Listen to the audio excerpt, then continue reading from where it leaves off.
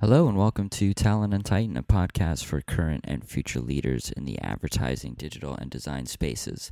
Talent and Titan is produced by Creative Niche, an innovative staffing, recruitment, and executive search firm in downtown Toronto. You can find Creative Niche on all social medias at Creative Niche or at the website creativeniche.com. On today's episode, you will hear a conversation between Jesus Gorriti, Sean Mandel, and myself. Jesus is the head of digital customer experience and design at RBC. Sean is the chief digital officer at TELUS, and both are good friends who first met at a barbecue in Austin, Texas. During our conversation, we will discuss their respective origins, what excites them, what they think is important and unimportant in team members, the mindset problem, and much more. Stay tuned.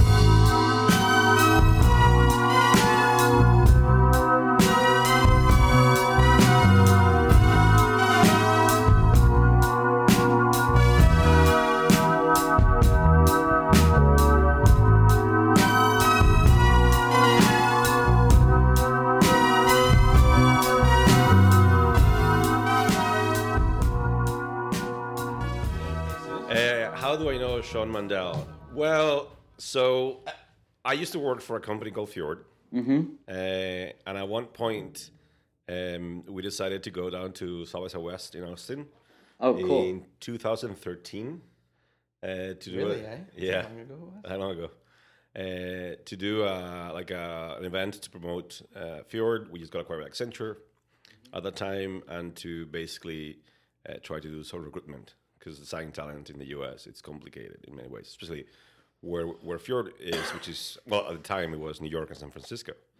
And the event was basically a barbecue, because you're in Texas and, you know, what you should do. So we organized it. I was the barbecuer, because I love to barbecue. And at one point, these three guys appeared who nobody knew who they were. And I was like, who are you? And I was doing my brisket at the time. And one of them was Sean. And I was like, oh, Canadians, interesting. What the hell are you doing here? Oh, we work for a telco. Oh, a telco, right. TELUS. Oh, I know TELUS. So I used to live in Vancouver at one point. And yeah, that's how we met. And after that, at one point, I tried to sell him a project. Yeah? Successfully, I might say. Yeah. So basically, Sean crashed this party. Yeah, he did crash the party. That party was awesome. It wasn't that great. It was hilarious because that day was interesting, right? So I had a Yeah. long day, and then I jumped on like some petty bike, and we started right. biking into the ghetto. And so, like, I'm not joking, like we were literally in the ghetto. Yeah, I did too. And I'm like, where are these people sending me? And so we get out in this like rickety old neighborhood in Austin. It was really cool. It was raw. It was real. It was great. Kind of like what's going on outside this window, to be honest with you. And there's this guy wearing like an apron, talking about he's been standing at the barbecue for like 18 hours, and Wow. he lifts up the lid, and he's got everything you could ever imagine going on, and that was Jesus, and we've kind of hung out and been buddies ever since. Yeah. How was the barbecue? Was it good? Yeah, it was fantastic. I was told by a Texan that it was the best brisket he ever had in his life. By a Spaniard. Wow. And I was like, good, I guess.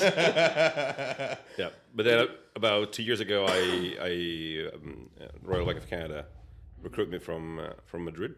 And I moved to Toronto, and I knew this guy who was in Toronto.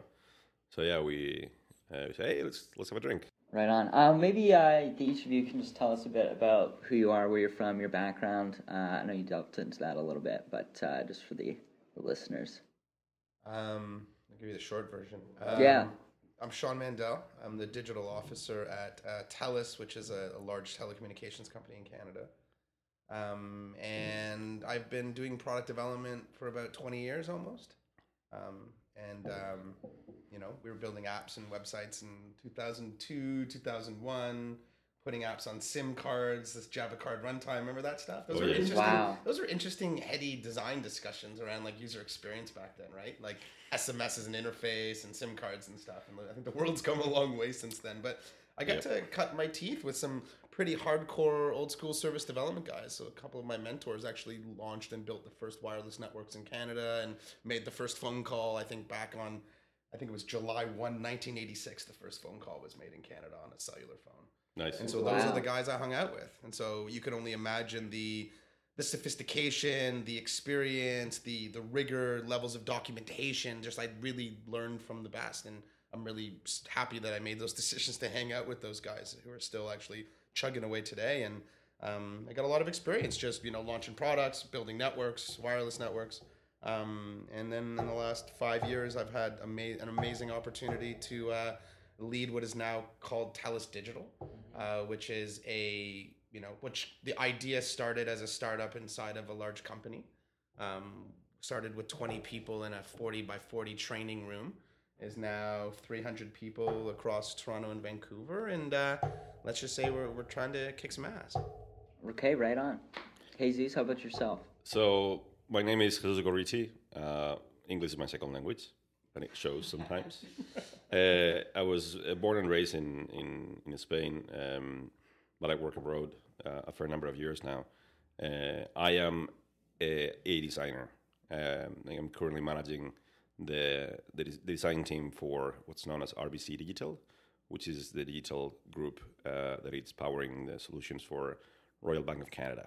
So we basically design all the self-service channels for RBC, ATMs, secure websites, mobile apps, you name it. Right now, we're about 100 designers, give or take, and which I think it makes it the largest design team in Canada. Yeah, it is the largest, one of the largest. Yeah. Wow. Which is not necessarily a good thing. No. It means that potentially we're not efficient. It also means you need to run it. Yes, and it takes time and effort, but it's good. I like it. And people keep saying, "Oh, but you're not designing anymore. You're the manager." It's like that's not true. I design careers. I design conversations. I design things to happen in a way rather than interfaces. But I do think as a designer when I'm tackling management problems. We should talk about like zero UI today. And like, You want to talk about that? we'll go. I think we should go into it. So I just spent 2 months writing up some sort of a I am paper. so deep right now in like augmented intelligence, and it's just intense. But like, bots and conversational interfaces and zero UI and like apps fading into the background and all that fun stuff. What is zero UI? Zero UI right now is manifesting itself as kind of voice and how you interact Yep. with applications and services through kind of conversational UI. That's where it is right now. Let me give you a Maybe like very, an very Amazon simple. Echo type of Yeah, product? yes. But let me give you a simpler example that actually Okay. exists without AI helping it, though, which is, I think, the And game AI is a changer. buzzword. I'm talking more Yeah, machine learning. machine than learning. anything else. Neural networks and whatnot. Yeah. So this office that we're in, when you come in, there's a little bell that goes off, right? You have interacted with the system without you noticing it. You actually get an audio feedback that is meant for you, but it's meant mostly for the people in the office. That is zero UI. There is not obvious UI, but you're interacting with it. Mm-hmm. When you walk down the street and a camera is recording your movements, that it's zero UI. Up until now, that's been very passive. But now that video signal can be analyzed for a variety of reasons. And that analysis can be done in a way that you don't have to look at that analysis constantly, and you only get an alert when whatever you said was meaningful happens. That is zero UI. It's very, very interesting. More cumbersome than it looks at one point, because the learning curve, like if you don't expect a UI to be there and then there's a UI there, you kind of freak out. Right. Like that bell freaked me out. The problem I think we're running into is you're going to have a lot of these progressive brands developing experiences. So this old adage of, you download an app and it's not friendly and there's a login wall, I'm going to uninstall it, or I'm going to hit a website and it doesn't load in 3 seconds, I'm going to abandon. You're going to start seeing customers expect to pretty seamlessly interact with your product in a way like, for example, that Jesus described, or using your voice, or even using gestures and waves. And what's going to end up happening is people are going to start disengaging with your product if it doesn't react in those ways. Like, for example, I think you guys just launched the ability to transfer money through Siri. Yes. Right. And that so, happened. who knows the details behind it or if that's going to catch on. But if more and more companies start, allowing you to do transactions through, Alexa or a Google Assistant or Siri, then, other customer and behaviors are going to start to shift, which means you're going to need to start to catch up. So this is kind of the fourth wave, or that next wave of things that are happening that, companies need to jump on and at least have a point of view on it, at least develop a strategy on it. Are you going to execute on it right away? It doesn't necessarily mean you need to, but Yep. at least you need to know what it means to your business. Right? Yep. And the challenge is in both the user side and the business side. That's obvious. But it's not necessarily like I'm going to give you a very very silly example that I quite like. A lot of retail stores now use their Wi-Fi network as a way to sniff people's devices Yes. and know who you are if you're back, all that stuff, right? The thing is, let's say that I have set up a Wi-Fi router in a store for that, but the area it's always ever changing because of external influences. Like when it rains, the Wi-Fi just go. Right. But let's say that I detect a MAC ID address coming into my area of influence. I have to record the speed of that ID coming in and out because I have to make a decision whether you are actually a walking person or you're a car.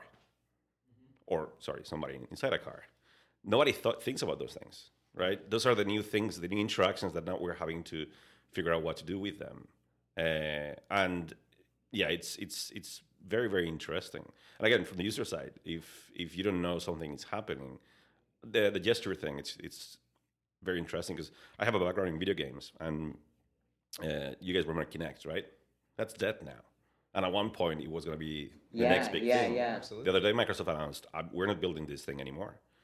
Because it's proven to be something very interesting from a technology perspective, but users' behaviors are very much entrenched on very efficient interactions, which are the remotes, the controls that they use. And for a user to make a decision to change an existing behavior into a new behavior that it's perceived as less efficient, not necessarily true, just perceived, it's very difficult. And the voice play, it's Kinect was one of the first interfaces in that sense. Yeah. And for things like even like a Wii. Yeah. Same idea. Totally. Go to this particular minute in a movie. Saying that is more efficient than you pressing the fast forward button. But people didn't see that. And on top of that, how often do you do that anyways? How often do you say, "Ooh, I'm going to replay that scene from whatever movie"? You don't do that. Most people don't do that. So finding those use cases, the Siri play is a very interesting play for us. Yes.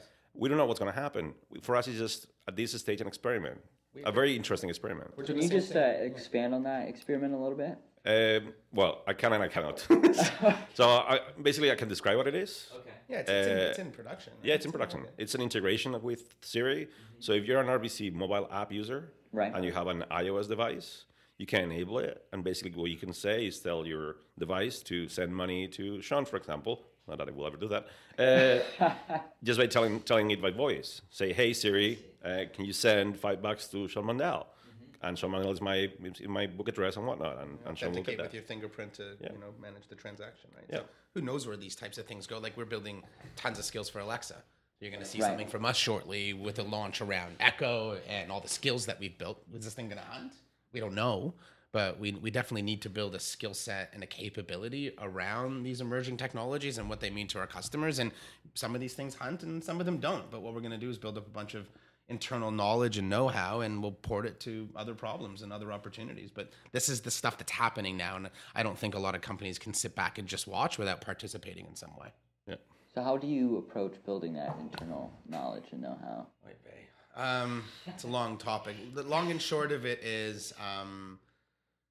we've stood up a small little group of people that are just getting smart on the subject. And so kind of that's the scope of it, right? And so we pulled technologists and product developers and digital team members and a few people from our IT organization together and say, like, don't go out and have to invent anything. Don't go out and, go buy something. Just like, let us know what this means to us. So, we call it kind of getting smart, if you will. And so that's how it's manifesting itself now. And, what partnerships can we make? Who can we partner with to help us through this? Because I think one of the most important pieces on this topic is like, who do you partner with? You can't go on your own, right? So, these are the things we're thinking through. And, I think every day we're learning more. I think I learned more last week on this topic than, I spent some time listening to Ray Kurzweil speak. Right. And Peter Schwartz.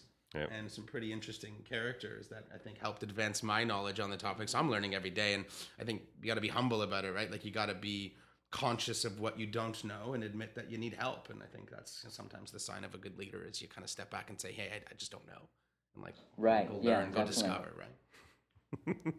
Is that what you're most excited about these days? Not necessarily. It's interesting. It's obviously a side gig right now. I got a big team and a big job. But what's exciting right now? What's exciting? Scale, man. Like our team is getting really large, and we've done some amazing things with our platform and the technology that drives the outcomes we deliver to our customers. And let's just say it's spreading like wildfire in a very, very good way. So our challenge, and I think what's intriguing to me every day, is like how to scale and automate, right? Like humans don't scale. Like that's a fair statement, right? Do humans scale? No. So this idea of scaling on the back of automation and automating all the things is a huge focus for us right now, right? Right. Major focus. Can you talk a bit about the origins of the TELUS Digital Labs? Because I researched it a little bit, and what did you find? Did you find anything? I found some the story that you've told at a couple different talks. Yeah. And I don't know, it seemed like a pretty novel idea at the time. It seemed like I'm interested if maybe you guys had a lot of friction in the beginning, and if you've got well, the goal now. is to reduce friction. I think we learned how to do that more and more over time. The problem of digital at TELUS was an interesting one. It was actually a very typical one, which was things were really expensive. Things took too long to develop. Customers weren't happy. We didn't have good access to data, and the list goes on. But buried inside of the team that I adopted was a bunch of really brilliant people. So when we first took it over, we didn't really know what the answer was. We knew that we had some capabilities inside of the organization. We knew this idea of digital, or what people think of digital, needs to evolve and needs to change. Like, we're not talking about like apps or websites or mobile or social or those types of things. That's part of it. But we're trying to raise an acumen of people internally that like digital is about how you do things, how you iterate and deliver value, like how you work with customers, how you catalyze the organization. So our idea was a bit of a flyer. We got inspired by corporate startups. Mm-hmm. And so, the idea was, I'm going to take a risk. I'm going to take 20 people, I'm going to stick them in a room, and we're going to empower them to do something and rebuild something. And we're going to give them all the autonomy they need, all the resources they need. And, we're going to give them a very, very clear mandate. And there was no kind of plan B. Mm-hmm. And what was 20 people has grown to, since January 13, has grown to 305. Wow. And it's pretty wild. And I think what's different about what we've done is my new favorite saying, Jesus, is we believe we don't practice innovation theater. This isn't a corporate PR exercise. This isn't an incubator 15 blocks away from your corporate head office. This isn't a small group doing proof of concepts and sending out press releases. Like, this is the real deal. And part of that is exciting and fun, and part of that is painful, because the best way to think about who we are now is we're an agency embedded inside of the company. And we're there, and we work with everybody, and you can look right in. Like, we're there for all to see. And again, like I said, it's exciting and difficult at the same time, because obviously the rest of the organization isn't progressive as we are, and we're trying to we've always been looked at as a bit of a vehicle for disruption, right? How can we disrupt the status quo? And that was the idea, and it's working.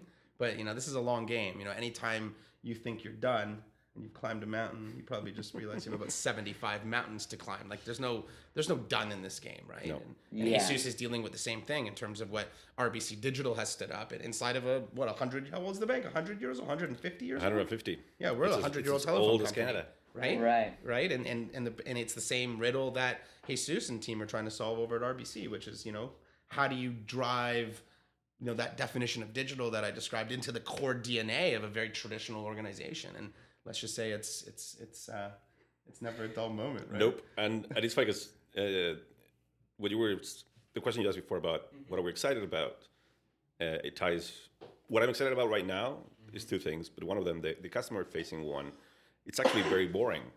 It's the boring things. When you look back at what digital banking meant in Canada 15 years ago, which, by the way, was pretty good. It was actually ahead of most countries in the world. People are doing the same things. They haven't developed new behaviors. They're using the same 5 things they used 15 years ago. And no bank has been able to, move that dial. It's just always stick with check balances, send money, pay bills. Except for the pictures of checks, that's helpful. Yeah, that's helpful. But we're moving to a checklist world, guys. Come on, let's just accept that. Please. I get it, man. Just stop sending me paper, right? Yeah, exactly. But it's funny when we actually remove paper from people's lives, they freak out. Well, it's interesting. Someone was telling me a story. I was spending some time with people last week, just talking about their children and what their children think of things. And we had this funny conversation about like hanging up a phone. They're like, "What does hang up mean?" or this idea that the next generation sees paper checks as not legitimate. Yeah. So the irony of it is we see them. Our generation is like, okay, that's legitimate because it's like the check, it's paper. The next generation thinks it's not digital and questions its legitimacy. Right. Yeah. So you have this huge flip happening in terms of sentiment and behaviors, and it's interesting, right? There's another funny flip there, which is you'll read this when you look about millennials and banking, or millennials about mostly everything. Like millennials are ruining the world. Not true. Ruining the world. Yeah, ruining the world, right? There's so many. It's a different value system. They're exactly shaking things up. Exactly. They're just changing things, which is fine. Yes. And banks especially. Just like the generations before them. Yeah, they're like, oh, millennials are not engaging with us. Millennials don't have the money yet to engage with the bank. The way banks are structured right now. That's why they don't engage. It's not that they don't want to. It's that they don't see the point. Well, it's somewhat counter to some of the stuff I've been seeing or reading around, just like how. I think some of the crisis and some of the things that have been going on are driving a much more frugal behavior with some of these millennials, right? Yeah. Saving money and being far more responsible than I think they get a bad rap for. Avocados. Remember that? Yeah. They cannot buy homes because of avocados. Because of avocados. That was an actual They headline. can't buy homes because everything's so damn expensive. Exactly. Like that's one of the things I feel for in that generation is it's going to be a tough climb to build wealth or to build equity in this generation because it's so hard to move into the city. Like think about what's happened in Toronto or. The price of real estate is very, very high these days, right? Tell me about it. Yeah, no doubt. As a newcomer to this country, it's quite complicated. I feel like a millennial sometimes, but yeah, it's the second thing I'm super interested about. It's a scale, as you were talking about, man. And there is this in developers figured out earlier than designers with the DevOps movement, because as a developer, it's easier to measure and track what you're doing. The inputs and the outputs are clearer than a designer.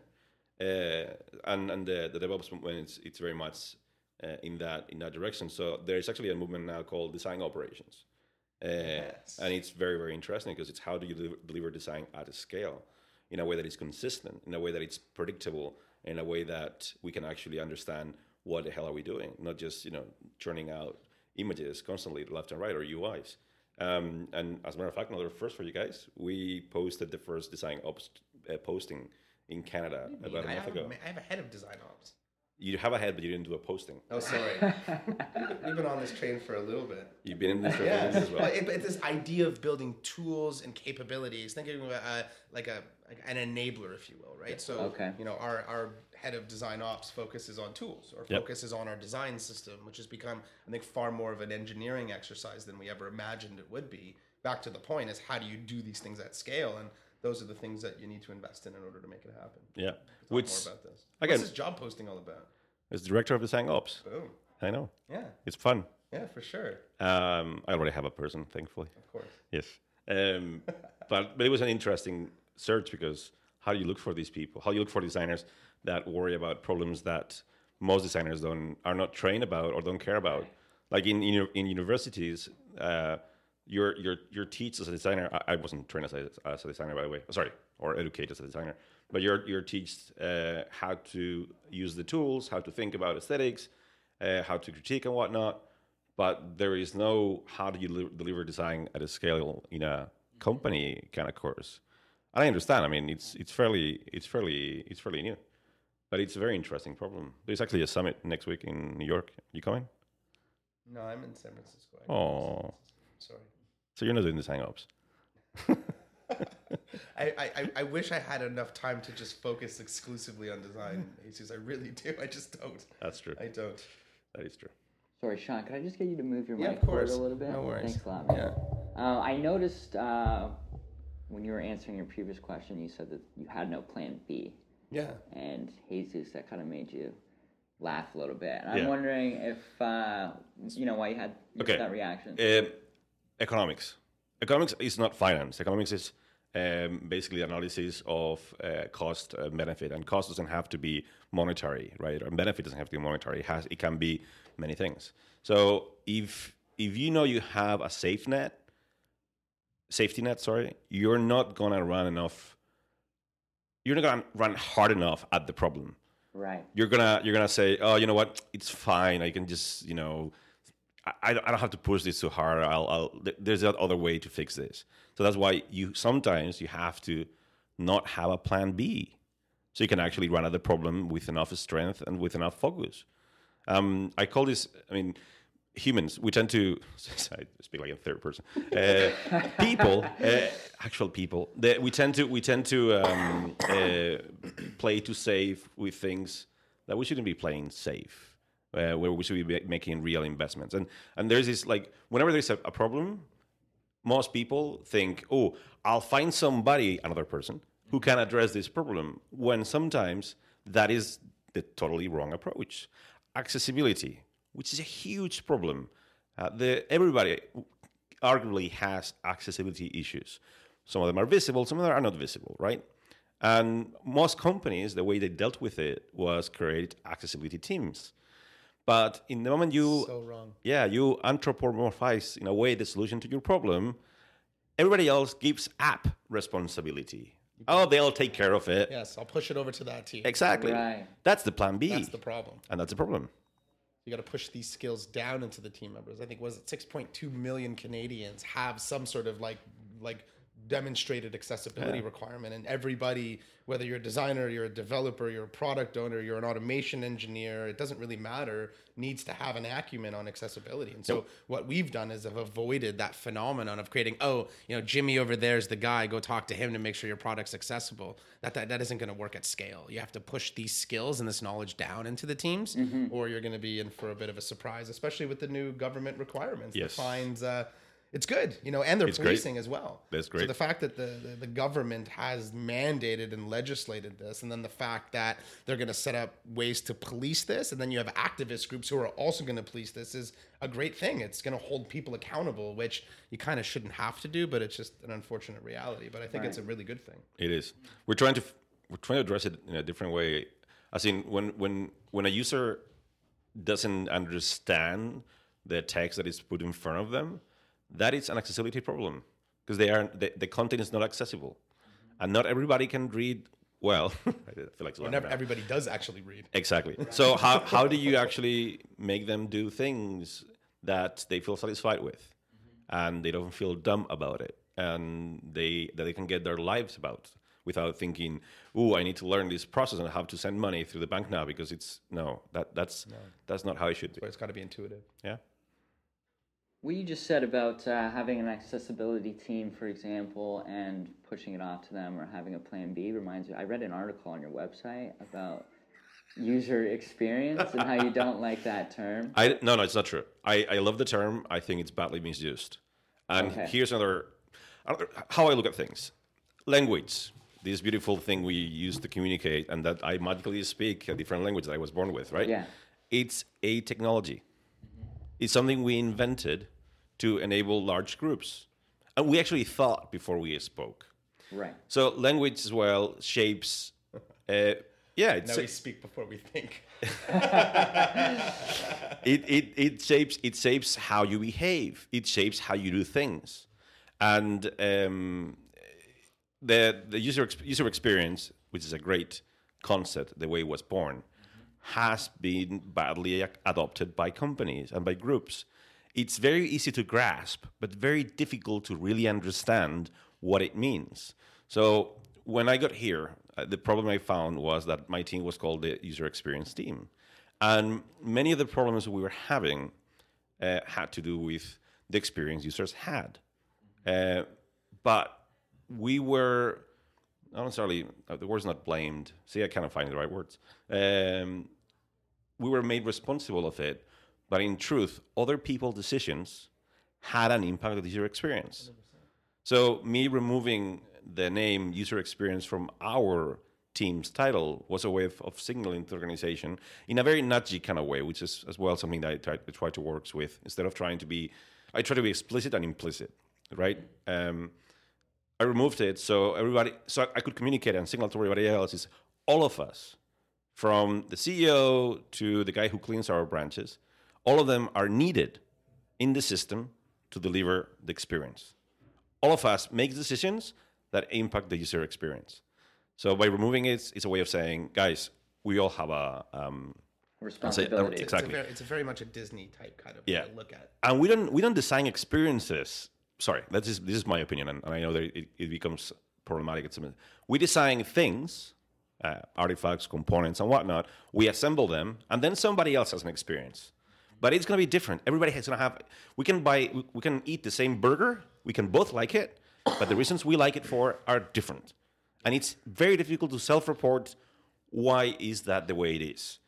We lie all the time to ourselves. It's fine. It's not. It's our brains are wired that way. The only person that I can argue can be named user experience something, that's what we call user experience researchers. Because yes, you're researching the user experience. You're not planning it. It's impossible. And yes, somebody will say Disney designs experience. They create environments for you to have an experience. Right. But again, different experiences. You got it. So But that's everybody plays a role, and back to your analogy of from the guy cleaning the branch all the way to the CEOs, everybody has a role as a member of that team to deliver on the experience. And what makes what Jesus is talking about even more complicated is that now I'm going to introduce the idea that everybody has to have an eye for design and experience. Right. Yeah. So the tester, standards who's are testing this stuff, who's building this stuff, who's approving it, who's shepherding it into market? Does your developers have an eye for design? Because they better. Do your testers look at design, or are they just looking at function and happy paths? And so now all of a sudden you got to take this idea that is a discipline and then say, hey, guess what? Every single one of you needs to have an eye for design. Right. So that even just takes what Jesus was talking about in what is, I think, this construct of usually, the design team. And now you got to push that down to everybody and drive that. And I'd say if there's one thing that we're driving really aggressively into the mindset of our team, it's actually that. You are all designers. You all have to have an eye for design. Like, our digital capabilities and properties are the number one trafficked thing of our brand. Regardless of the guy in the store, the retailer, the call centers, like that's what it is. And so everybody needs to have a little bit of pride in what they deliver and a level of professionalism. And so, that makes that topic far more complicated than just a small team of designers, right? There's design. It's as well a word that has been not necessarily misinterpreted. It's been misused as well. If you go to the dictionary, the definition of design is very broad, which is what design is.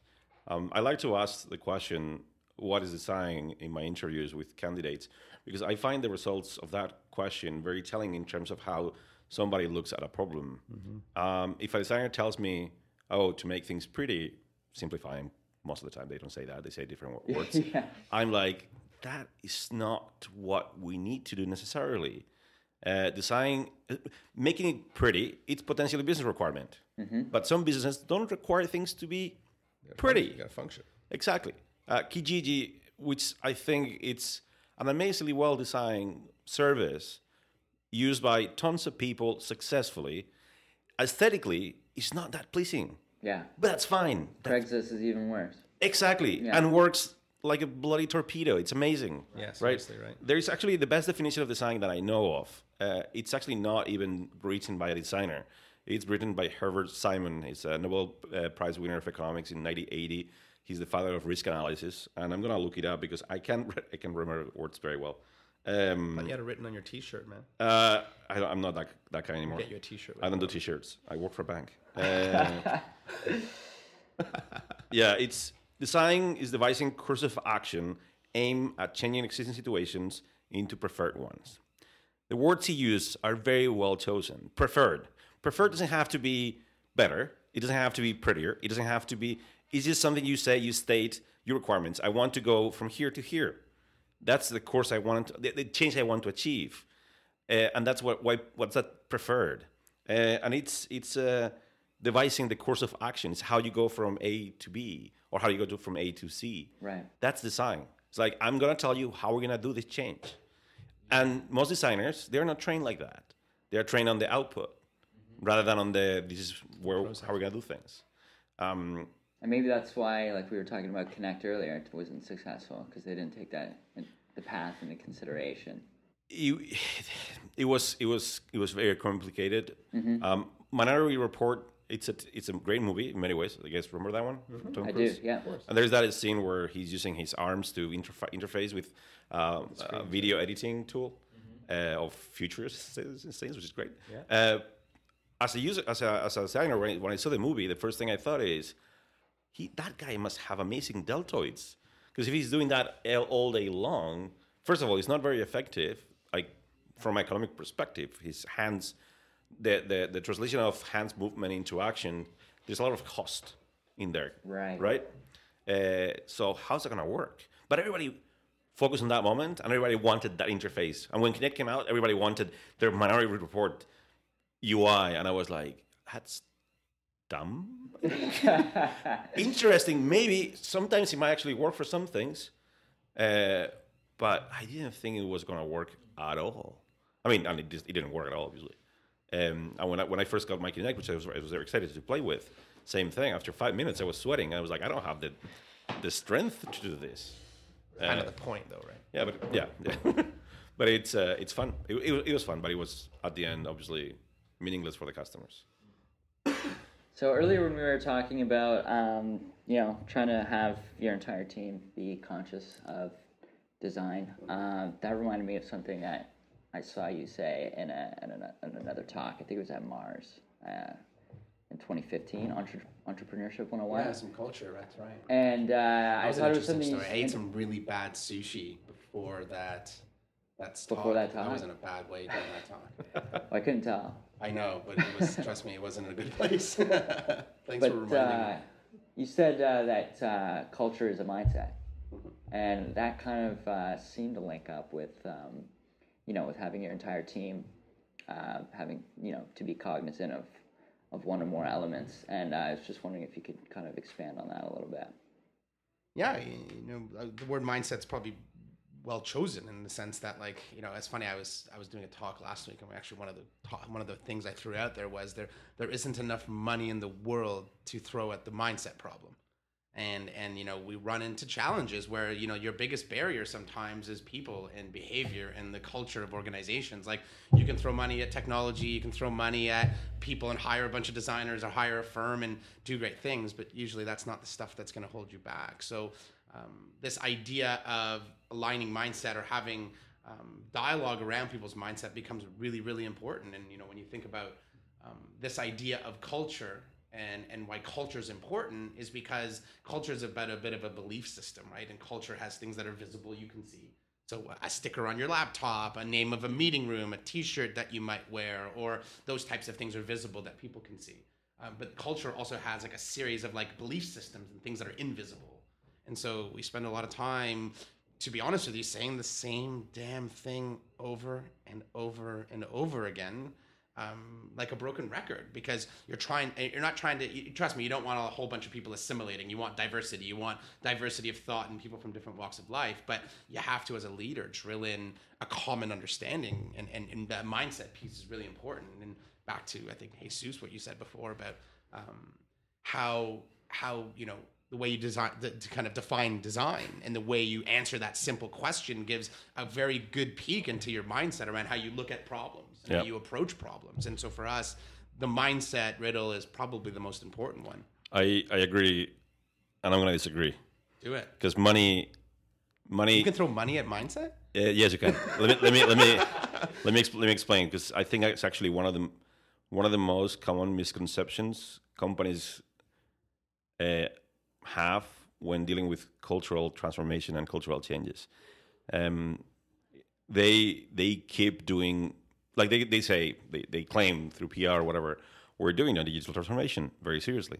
But when you actually go and work with them, the way they budget, for example, is the same way as always. Of course. So how do you expect to have different outcomes if you keep doing budgeting the same way? Yeah, we love to have the same conversation every 9 months. Right? Exactly. Yes. Or bonuses.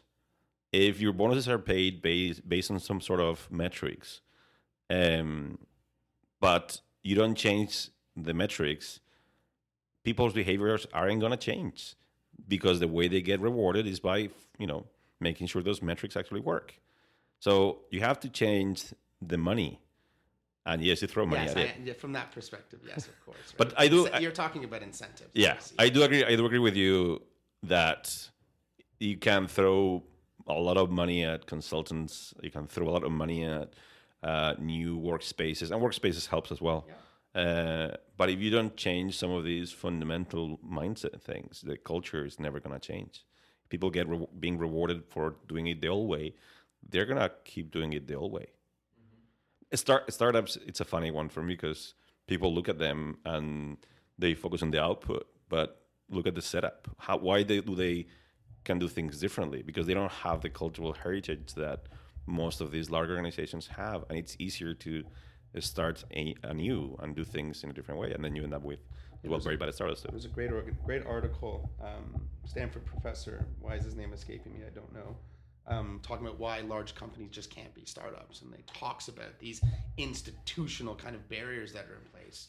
Quarterly reports, reporting to the street, the checks and balances through finance organizations, and it's very difficult to unwind, which is back to this innovation theater comment before. You run into companies trying to get away from it. And trying to think that we can be something new and do something different, but what they don't realize is the hard part is changing the organization and evolving it. And that's a long game, right? Like it could take you 5 years, could take you 10 years to do it. And so, trying to find people that have that experience and understand that journey is, the challenge of hiring, right? We're trying to find those types of people. If you're anybody out there, Sean.Mandel@telus.com.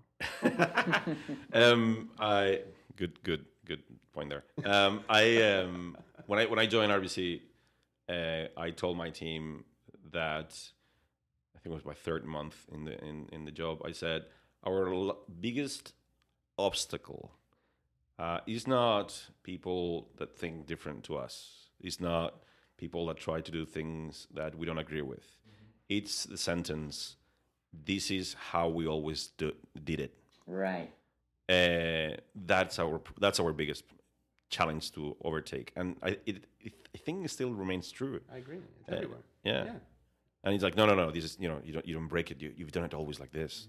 You have to do it like this, and you're like, why? Why? And this is again the whole generational change. Like, why do millennials behave the way they behave? Because they're a new generation. Stop trying to overanalyze it. Just roll with it, adapt. Anyways. Yeah, I was hoping we could talk a bit about what you guys like to see in a new hire. You just mentioned new hires, how difficult it can be to find good people. You both work with pretty large teams. Yeah. Obviously, you've had to assemble those teams. Hire a few people here. Yeah, you've had to hire a few people. So what do you like to see in a new hire? What gets you excited about a new hire? What don't you like to see? I don't like egos. I hate egos. Mine is big enough, thank you.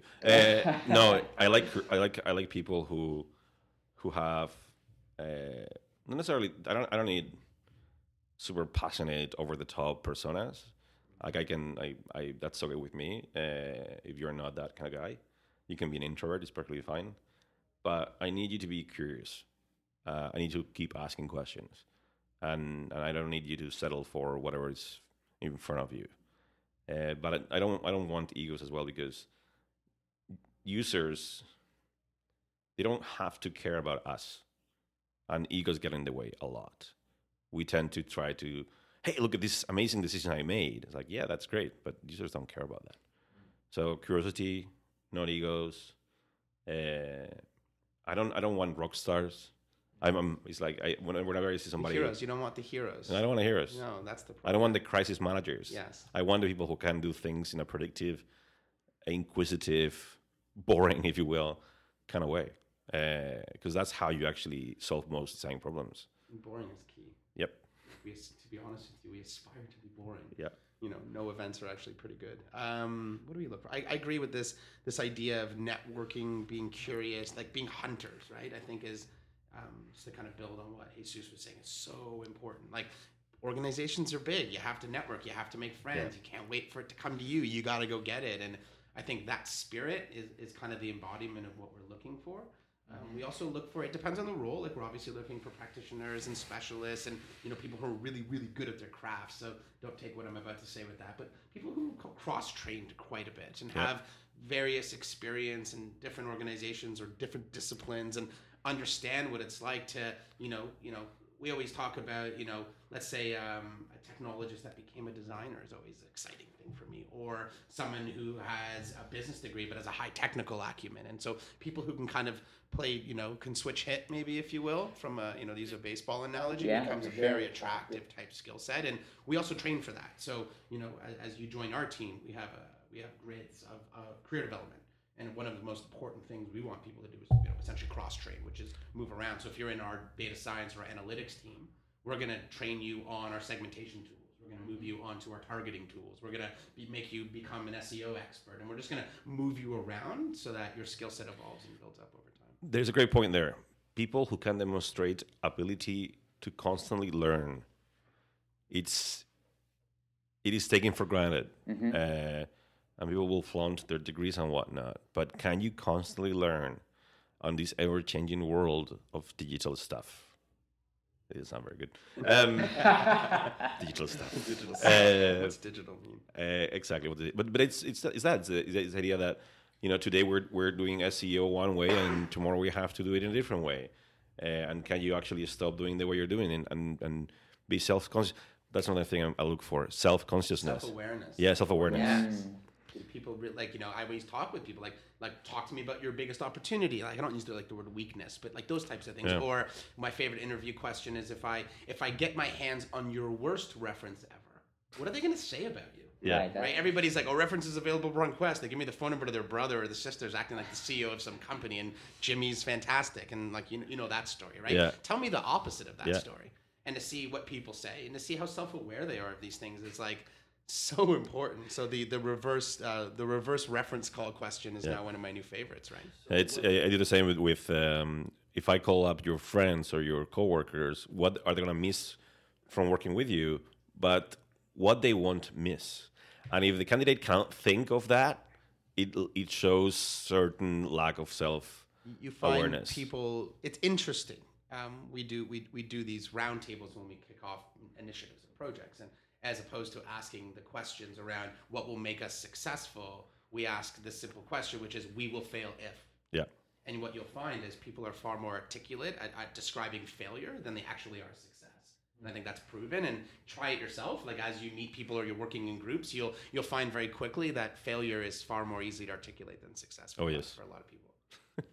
Sorry, Sean, can I just get you to turn the mic a little bit? There you Thank go. you No so worries. much. No so if we were to get our such a hands bad interviewee. I'm such a pain in the ass. Yeah, such a diva. I know. Sorry. If we were to get in contact with your worst reference, as you say, what do you think they would say? That's easy. What would they say? That I sometimes mumble. That is true.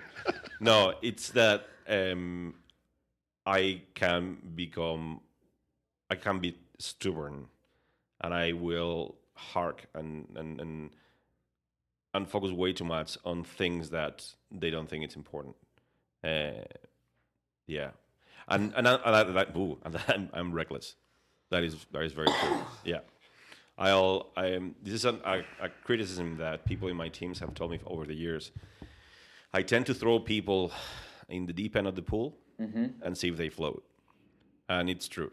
I like to do that a lot, and I know that it's not necessarily a good thing for some people, and I have to get out of that. I have to build safer environments with no plan B, which is complicated. Right. Yeah, right? That sounds complicated. How do you balance that? Yeah, absolutely. So recklessness, yeah. What about you, Sean? I get lots of comments on my pace and how quick I move. I do have a patience challenge. Let's just say patience isn't necessarily my strong suit, but you learn those things as you mature. Like the pace, active listening, being mindful. Those types of things are important.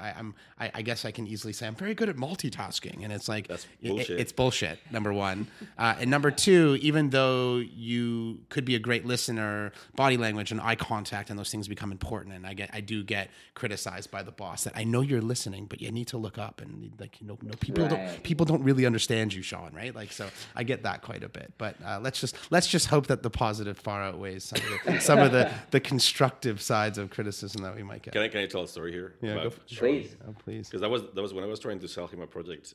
We met up in Vancouver. Yeah, I remember that. We had a lot of and fun. It was fun, but let me describe it from my point of view, because you probably didn't experience it. I probably rolled in late. I was on my phone. Basically, we were in a meeting room, and Harry was there. And Neil. Neil was there, and Yeah. a few others actually came in, and it was 3 of us from Fjord Accenture, and you basically came in and out constantly. I was like, why is he doing that? Is he busy? Maybe like why? We're here to talk to him, and he's not here. But at one point, actually, you pitched us, TELUS, which I found hilarious. I was like, why is he selling to us TELUS? We know TELUS is a good company, but yeah, it was obvious that your attention was elsewhere, and you were delegating on your team. Yes. But it was quite confusing for us. Okay. That's all right. It was entertaining, though. It was Probably especially frustrating. GIFs. Hey, we had a lot of fun. By the way, GIF or GIF?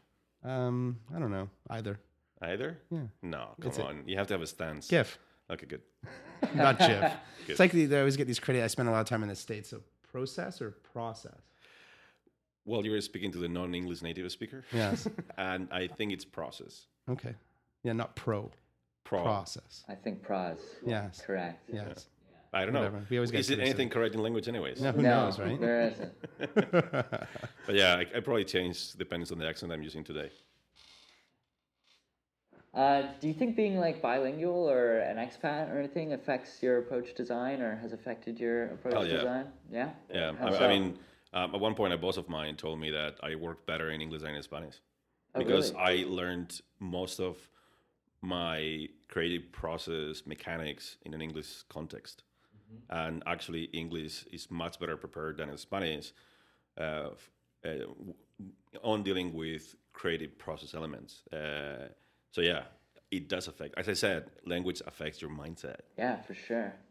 Yeah, I remember Samuel Beckett, who's a writer, like wrote a bunch of books in English. Waiting for God. Yeah, couldn't get anything published, and then he just switched to French, and became who he is today. Yeah. Which is kind of interesting. I just spent 2 months writing a paper on a certain topic, and I could write it both in Spanish and English, and I chose English because I explain myself much better in English than in Spanish when I'm dealing with design issues. Yeah, it's very true. Sean, I read that you started working at a young age at a family company that you described as a startup. Where the hell did you read that? I can get you the source. I don't have it written down right in front of me, but you described it as a startup, and I was kind of wondering if you could I started talk actually about working it when a I was little 8 bit. years old. Did I ever tell you this story? No, but I think that's child abuse, just for Yeah, it was record. actually. It's getting paid under the table, My Child labor. uncle ran a successful company. You ever heard of Party Packagers? Yeah. Yeah, and it's now Party City. Uh-huh. So what was a warehouse and a showroom. So if you were a buyer at a large company and you were buying children's Christmas party toys. Right. So you would go and be the buyer for RBC, and you come and you buy 3,000 toys, and you want, variety, bulk discounts, those types of things. That's what they did. They had a, showroom in a warehouse, and Right. you'd come in and do a bulk buy of thousands of toys, and, we'd package them up and we'd ship them off. And then that that showroom in a warehouse became one store, and then one store became 15 stores. And my uncle exited successfully from that, and an American company came up and bought it. But it's kind of where it cut my teeth a little bit, Yeah. right? I was stuffing envelopes. Remember those rollers where you used to roll envelopes and send out like mail? We were building out warehouses. We built out the store. We worked on the floor and was interacting with the customer every day. And so that's kind of where I got my work ethic from, and where I got my experience from when I was Nice. probably 8 till about 13, kind of 14 type thing. And so And here you it's- are. Yeah, here we are, right? Living the dream, right? But no, I think it's important because I'm not trying to cast generalizations, but one of the things that we struggle with, and Jesus build on this in terms of just the next generation and talent is I'm not finding as many people who have, those types of stories anymore. I'm not finding enough people who have, I guess, I'm not trying to cast my values on this, but like that level of work ethic. It's funny internally that we kind of have this penchant for like old school project managers sometimes, right? And like people who have that discipline, that attention to detail, that orientation around documentation. And it's a bit of a dying breed these days, right? And it's a tough find to find people who have that breadth of experience, but are also progressive and have that mindset that we've been talking about. That's kind of the magic unicorn these days. Do you think that's maybe a byproduct of the safe environment we built for ourselves? In the same way that vaccines, for example, people are stopping, vaccination of their kids because we don't see sickness anymore, right? So people don't see the risk of not having that work ethic or whatever. And, will you agree with that? I don't know. Like I said before, what I'm starting to back to the story that I told you guys before around how I cut my teeth in my career.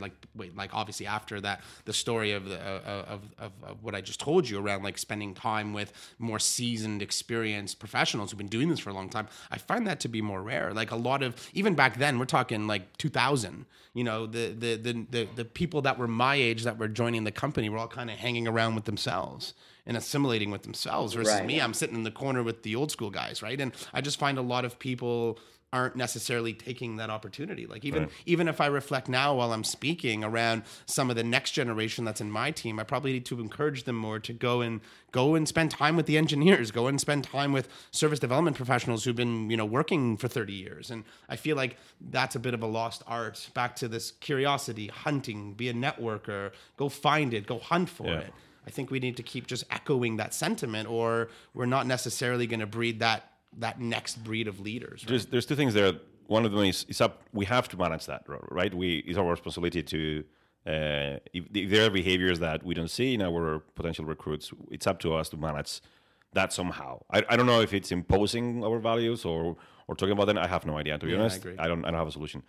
When I joined RBC, my team had, it was a very, very interesting mix of people. And you had people who had been at the bank for many years. Actually, one of my team members, he's been at the bank for 35 years, actually. Lovely guy. And I had people as well who came from agency side and who had just joined the bank. And I found this behavior and this attitude that I was flabbergasted by. Basically, the agency guys thought they were the shit and they knew how to do everything. And the old guys didn't have a clue. And I was like, and the old guys thought they were being disrespected, which is probably true. But at the same time, the old guys, they've been there for a long time, and they didn't try all the things the new guys were doing. So it was a bit of a... It's a balance between the two. Yeah, and on one hand, I was telling the new guys, look, talk to the old guys, because they know a lot, especially about the bank. And I told the old guys, it's like, you have to take risks. Yeah. You cannot just expect things to be handed to you like in the past. Right? Both of the groups had problems, both groups had good things about them, but they didn't stop to have a conversation and to empathize with each other. Yeah, when you're talking, it reminded me of the story. I had the great opportunity to hear Theo Epstein speak last year. Right. And so we know who Theo Epstein is, right? The guy who, the Boston Red Sox, Chicago Cubs.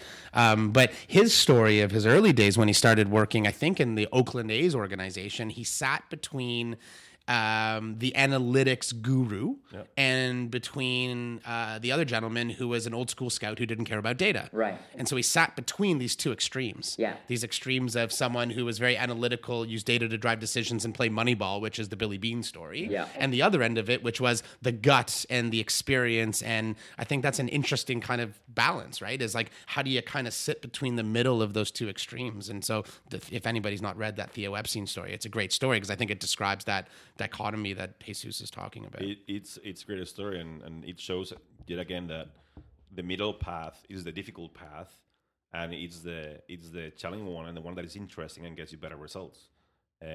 We know that the pure data one has problems because only describes current reality, not future states, and we know the intuition, gut-driven decisions have problems as well.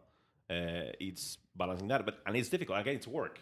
Yeah, it should be fine. It's, hey guys, it's work is work. Totally. The meaning of work is changing the state of something, not just coming to work. It's actually an interesting segue into like an augmented intelligence conversation, right? All right. Yes, you're right. How robots will make us better humans, as opposed to the other way around. If the algorithms are not racist. It's I know the Microsoft thing, right? Yeah. They still talk about that. That was like, how many years ago was that? Did you see that guy that got in trouble last week because he tweeted, I think it was "Good morning" on some language, and it got translated as something. I don't know if it was racist or it was a bomb threat. Interesting. It was like that was an algorithm basically doing translation, right? It shows how risky things can be. I heard this amazing quote the other day that Microsoft is single-handedly responsible for holding AI back 20 years because of Clippy. Really? I don't necessarily agree. hilarious. I think It's it's hilarious. hilarious. I'm not saying it because I necessarily agree with it. I'm just saying it because it's hilarious, hilarious, right? yeah. And there's actually some merit to it. Yeah. Maybe. Is Clippy the paperclip Yeah. that was in Yeah, Microsoft? Yeah. It dates him. And me as well. It's actually, you knew exactly what I was talking about, I right? know, I'm not saying do I buy into it? I don't necessarily buy into it, but I think it's an interesting kind of statement to get people thinking, right? Yeah. Well, Because it wasn't so advanced, it wasn't so helpful in most cases. It was very what- limited, and I think sometimes that's what holds back the progression of new techniques or new technologies. Is sometimes the first foray isn't necessarily the best one. so these are very funny story that has to do as well with data and whatnot. Because cleaning your hands for doctors. Yes. There's a story that when the first doctor did it, all his peers kind of derided him. They went, "Oh, you're a loser. That doesn't have anything to do with infections. It's worthless and whatnot." And it took years for people to actually realize that what he was doing was the right thing. So with AI, very similar situation. I can't remember his name. He's a Torontonian actually. He heads Google's AI effort, and they're Andrew setting up- Hinton. Yes, Yes, that guy. the Vector Institute. Yes. He was derided by his peers. They thought Yeah, his for approach to for AI neural nets. They thought was he was wrong. nuts. Yeah, Exactly. took 20 years for them to figure it out. Because they thought it was too simple and not sophisticated enough, and he didn't tackle the problem right head on. It Yeah. was pure machine learning, which is great. But that shows how sometimes the experts make mistakes because they are biased by their own. And I do suffer from that. My boss told me all the time, "You are too academic sometimes." And I was like, "Yeah, that's probably true."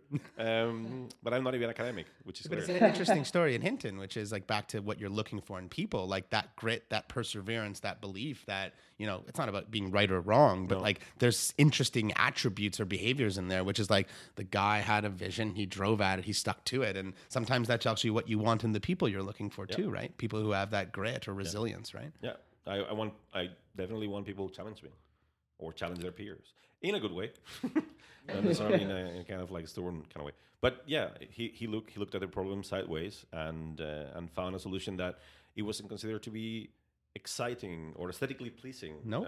It was not that, but it works fantastically well. Great. How exactly did he look at the problem? So instead of trying to replicate what we think like, what he did is, I'm gonna basically train these neural networks through repetition. I'm gonna show them examples of something, And then they're gonna learn They're themselves. gonna learn just by doing the same thing millions of times, rather than them. Like, here's the thing: we think that we can follow a logical process and get to a conclusion and analyze data and identify data sources very, very quickly and very accurately. That's not necessarily true. But that was the sophisticated, kind of decent way of doing AI, according to the experts. But he didn't try that. He tried a very kind of like brute force approach to it. And again, not sophisticated, but it works and it's amazing. So yeah, good for him. Absolutely. Is there anything like in your past that maybe an experience or? By the way, I might have butchered the whole explanation, just for the record. It sounded good to me. You're good. Yes, You're good. yes, yeah. It's a whole topic. We could spend way too much time talking about it. Learning more every day. Yeah, sorry, I interrupted you. No, that's okay. I just I thought it was interesting that you said you weren't an academic, I guess in the technical sense, and I was wondering, was there an experience that maybe you learned from, not in a school setting that maybe people wouldn't expect? This is for you too, Sean. That has contributed to your success. Yeah. So learning how I learned was, I didn't realize I didn't learn this until fairly recently in my history. I have a whole history here. But anyways, I didn't realize that I failed at academics, not because of, I failed because of me, but the academic setting was not the right place for me to actually learn. And I didn't know that. And nobody actually explored that possibility with me. The same way that, for example, design. I am a designer in spite of not having design courses in Spain until 1997, and I studied way before that. because design didn't exist as a career in my context. And nobody actually said there's a possibility until I ended up working for an ad agency. And I saw there was this guys called graphic designers who did something that I did in my pastime as a hobby, right? So learning about learning, it's something like, and how I learn is something that has changed how I look at people, at problems, and myself. And it was not an obvious direct topic. It was a sideways topic. Right. It's a great question. I'd say some of the greatest sources of my learning, like I have moments in career where I made mistakes or did something I shouldn't have done that I've learned from. I have moments where like I can recall very crisply books I've read or things that have had like a profound impact on how I look at problems or how I approach certain situations. I'd say my single greatest source of learning was learning to do the opposite of what people did that I didn't appreciate. And that became a lot of how my style and my management style and my style developed over time, which is like, you know, we kind of joke, and I'm probably dating myself as well, kind of pulling a Costanza, right? Like do the opposite. Yeah. Right. And I think there's something novel in that idea. And I used to, you know, talk about my leadership style as a person developed through doing what I saw as the opposite of what my bosses or people who I worked for in the past have done. So I would say that one of the greatest sources of my inspiration was this idea of don't do that. Like, what would the opposite be, to be honest with you? Yeah, that's kind of interesting. Yeah. There's so many, again, it goes back to our enemy is the sentence, and this is how we done it, right? Yeah, why? Like, Why? When I joined the bank, people still came to work wearing suits. And these were people who didn't necessarily talk to a customer. Actually, they didn't talk to customers. So why do you have to wear a suit? Oh, because that's how we do it, right? I didn't wear a suit from day one because for me, there's no point. There's no value on me doing this. You pay me for what's in my mind, not Exactly. You know, it's interesting because what Jesus is kind of tapping at is a lot of the way organizations run today are built on constructs that are, in some cases, over 400 years old. Like the idea of the India Trading Company was the first limited liability corporation that was ratified like December 31st, 1600. Yeah. And it's like you understand how organizations are constructed is a product of that. And you have a lot of people out there who are pushing like blockchain and those technologies as like a way to break down those legacy institutions, and then or that concept of what an institution is. And then you have organizational hierarchy. So I was been observing the story of kind of the Illinois Railroad Company, Right.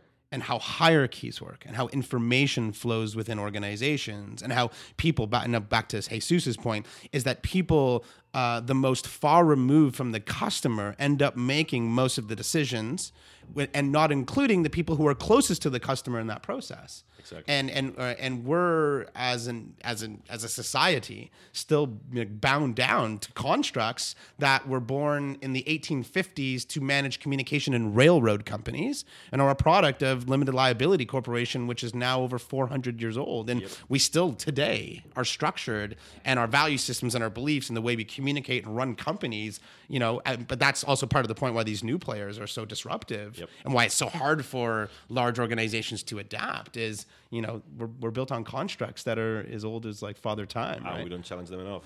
It's funny because there's two topics there. One is family constructs. We keep, like, in some countries, families are like sacred, like you can't touch them. But modern families as such have changed dramatically in the last 100 years.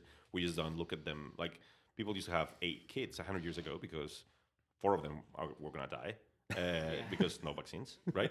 Now we have 1, and that's enough because we know the success rate of the kid is going to be great. Hopefully, I mean, I wonder if that's the mindset. but classes, we keep using this 19th century model of 1 teacher, 30 or 20 people looking at him, and why don't we challenge that enough? Because it's how it is. My kid goes to Montessori school. We didn't choose it because we chose it by accident, kind of, and it's a great model. And it's already 80 or 90 years old. Yeah. Right? I went to Montessori when I was younger. There you go. Yeah. Do you like it? I loved it. Same here. I wish I was a kid again to be able to go through that learning process. Because I do believe I could do better than I did. But anyways, we don't challenge it. We just go, Oh yeah, like meetings. Oh no, you have to do the meeting for that. Why? Why do I have to have? And why does it have to have that agenda? And why do I have to have cookies because it's a morning meeting? Why the hell do we have to do that? Yeah. Anyways, there's some things obviously like having water that obviously are These nice are and just whatnot. interesting insights just to understand what you're up against, right? So Yeah. being disruptors in our organizations, these are the things you need to be mindful and conscious of as you're navigating, because these are difficult things to unwind. And to be honest with you, that's why it's interesting. And that's why it's a challenge. It's a great intellectual challenge, right? I always talk about back to probably one of the first questions you asked, which was kind of what gets us up in the morning, what gets us jacked about what we do. I get fascinated by the things you don't see. So I think, Jesus was mentioning before, like the product, whatever, like we're going to deploy these capabilities. It's whatever, like he probably has people in meetings worrying about those things while he's under the hood worrying about the things you don't see. And that's where I spend the majority of my time, because I'm far more fascinated by that than sitting in boardrooms talking about status updates. And I think we're still all subject to those constructs that we just talked about. And, that's why I try and spend as much time away from that as I possibly can. And we have to try things, and some things will work and some things won't work. While in the past, corporations think that when you do one thing, you're going to do that thing and it's going to work. And that's not true, not anymore. You have to throw things at the wall and see which one sticks and which don't. And be constantly measuring for success rather than assume it's going to work. Anyways, it's super interesting and one of the reasons why I love my job, to be honest. Me too. What you talked about getting excited about the things that you don't see. What are some examples of that? When you're under the hood trying to kind of groom your organization, and we spend a lot of time looking at like path to production and like what's the definition of done.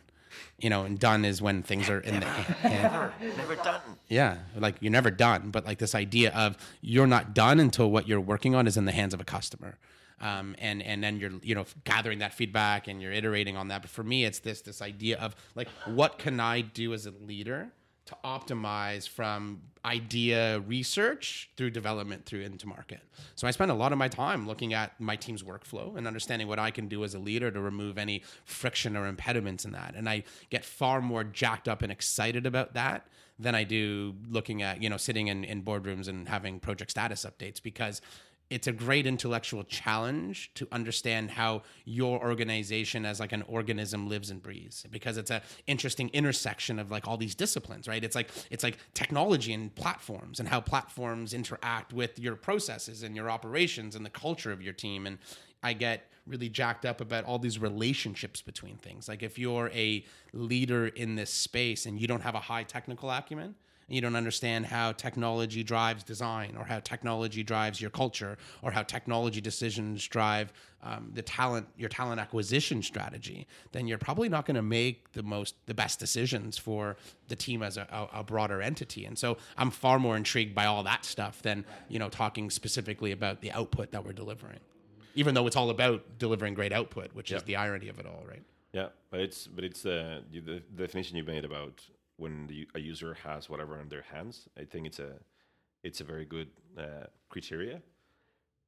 But in the moment you achieve that criteria and you actually shorten the time it takes for you to get something in the hands of the user, then this is why it's never done. You get in the conversation of, okay, now what impact on my business does this have, right? And then, okay, how can I, like, for example, something that we're trying to research, because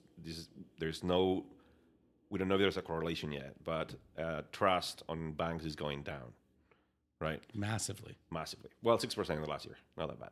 It's got his reports. But it's like, why is this? And most people settle on is the economic.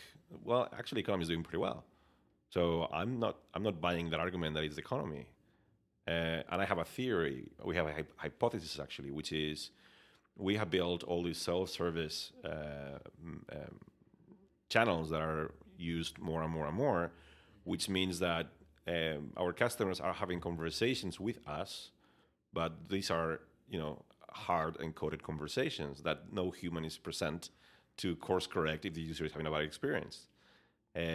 So I think there is something there. I think the move to self-service, which is a cost reduction play and a great opportunity for us, it's actually playing against us in the sense that we're not having like some of our customers, they don't talk to a human anymore. Right. They only interact with us through self-service channels. So if that person is actually becoming unhappy about us, how do I intercept that person, and how do I have a conversation to course correct that lack of trust? Or what is it about the lack of trust? Because I'm having the same types of conversations about like the financial institutions or the brokerages that I interact with as a consumer. Yeah. And I always thought that a lot of it was it was this big black box phenomenon about fees and about things that it's hard, you can't see it, and you kind of lose track of it because life is so busy. I remember, I think it was ING, and this was probably before you moved to Canada, had this number thing. Remember that? Remember those commercials where everybody was walking around with like a 7-digit number under their arm, and it was like a bag. Yeah. And it was like I think that's the psychological riddle that people are trying to solve, which is like, okay, that's great. I'm busting my ass. I'm saving all this money. I'm doing all these things. Am I going to be okay like when I retire? Like, am I going to be able to like afford and live a lifestyle? I think is a question that a lot of people are asking. Yeah. And so I thought, like, even though like the advent of digital is only going to separate people more and more from humans, from customers, if you will. There's that idea of that psychological comfort to know that the path I'm on, the trajectory I'm on, the growth CAGRs that my investments will deliver will give me X. And Right. I know that I can live off of X. And I feel like that is the essence of what every time I log into rbc.com or use the app, like we're missing that. And I'm pretty sure Scotia and BMO, everybody's in the same boat. Yeah, And all for of me, us. I don't know what the research is telling you, but like for me as a consumer, I would say that would be number one on my list. But the things, like for example, what's a good saving number for you? You can tell me. You can Of self-report course, and and we say, could give you inputs to say yeah, what kind of but- lifestyle But do I that's want not to live. true. Like when you're actually faced with that saving, you actually think, "Oh, this is not good enough." Before, a person might actually see you and say, "You know what? This is actually pretty good," and he might give you the context on Yes. why this is good and make you feel good about that number, whatever it is. But now, you're doing all that yourself, and we actually may have added a text that says that, but you might not read it. No. And we're not there to make that bad experience become a good one, because we hard-coded the experience in that bloody UI. That's a danger. It's a cost-saving thing, and we might be losing the track of it. But how do we fix it? I have no idea. It's very complicated. It is really complicated. I remember when I used to work as a consultant, I always told telcos, you only talk twice to your customer. When you send them the bill, and they don't like that, Yeah. and when they call you because they have a problem.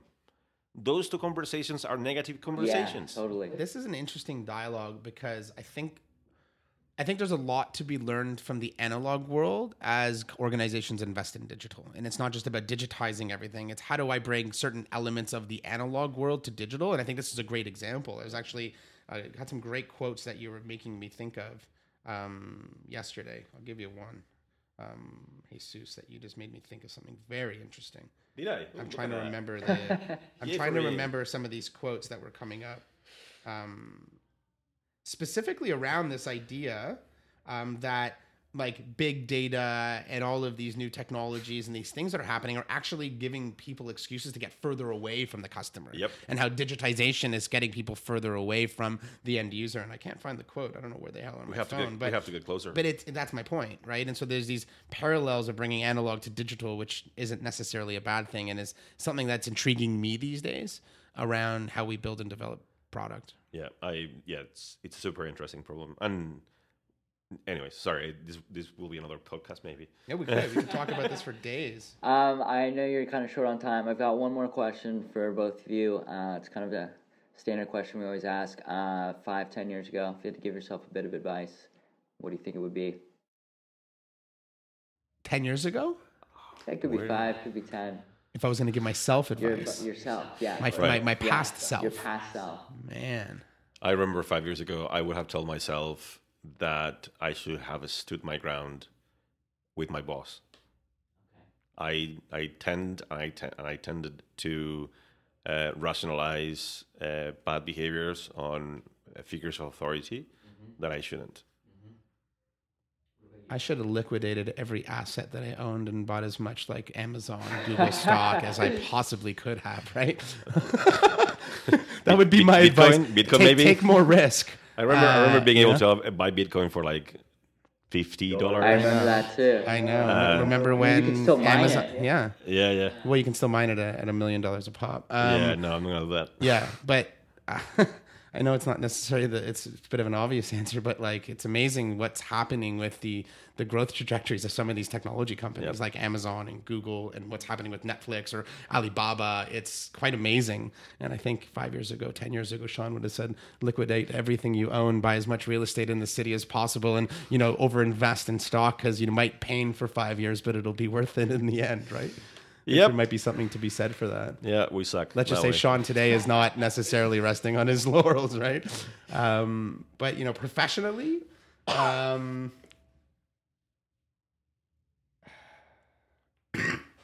still hunting, man. Like, continue to hunt, continue to be curious, continue to drive. Like, don't be satisfied. And I think that's the same things I tell myself today. And just the barometer of success for me is this satisfaction. Back to Jesus and I talking, like, you're never done. The question is, are you satisfied? And so I think I keep reminding myself of that.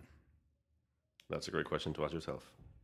Well, thank you both for coming. It means a lot. It was a great chat. Is there anything you guys want to plug or kind of just throw in at the end here? Well, RBC is a great bank to bank with. How about that? No, it's true. I do believe I work with banks all around the world, and I'm quite proud to be working for RBC, to be honest. It's a very good bank. Well, the one thing I always talk about when people ask about TELUS, and I'm not necessarily saying we're the best in the world at this, but at least our aspirations are, which is, we got about 50,000 people. And if you asked any one of those team members what our number one priority is, they would tell you it's to put the customer first. Do they know exactly how to do that? Do we do the best job of that? That's debatable. And we have a long ways to go. But I think the idea that we're all kind of singing from the same song sheet on that topic is very powerful. Right. So I always talk about, this kind of this culture and this singular focus on the customer is kind of what makes TELUS amazing. So you're in harmony. Trying. Thanks a lot, man. Thank you. Thank you so much for having us. And that concludes my conversation with Jesus and Sean. I hope you enjoyed it, had fun listening to it, and maybe even learned a thing or two. I know I did. You can find Jesus on Twitter and Instagram at Gorriti, which is GORRITI, or his website, gorriti.com. Sean can be found at SMBunk9. While you're there, make sure to follow us at Talent and Titan, as well as our sponsor at Creative Niche. If you haven't subscribed to Talent and Titan, please do so on iTunes or at talentandtitan.simplecast.fm. I am your host, Christian Gilbert. Thank you for listening. It's been a pleasure, and take care until next time. Cheers.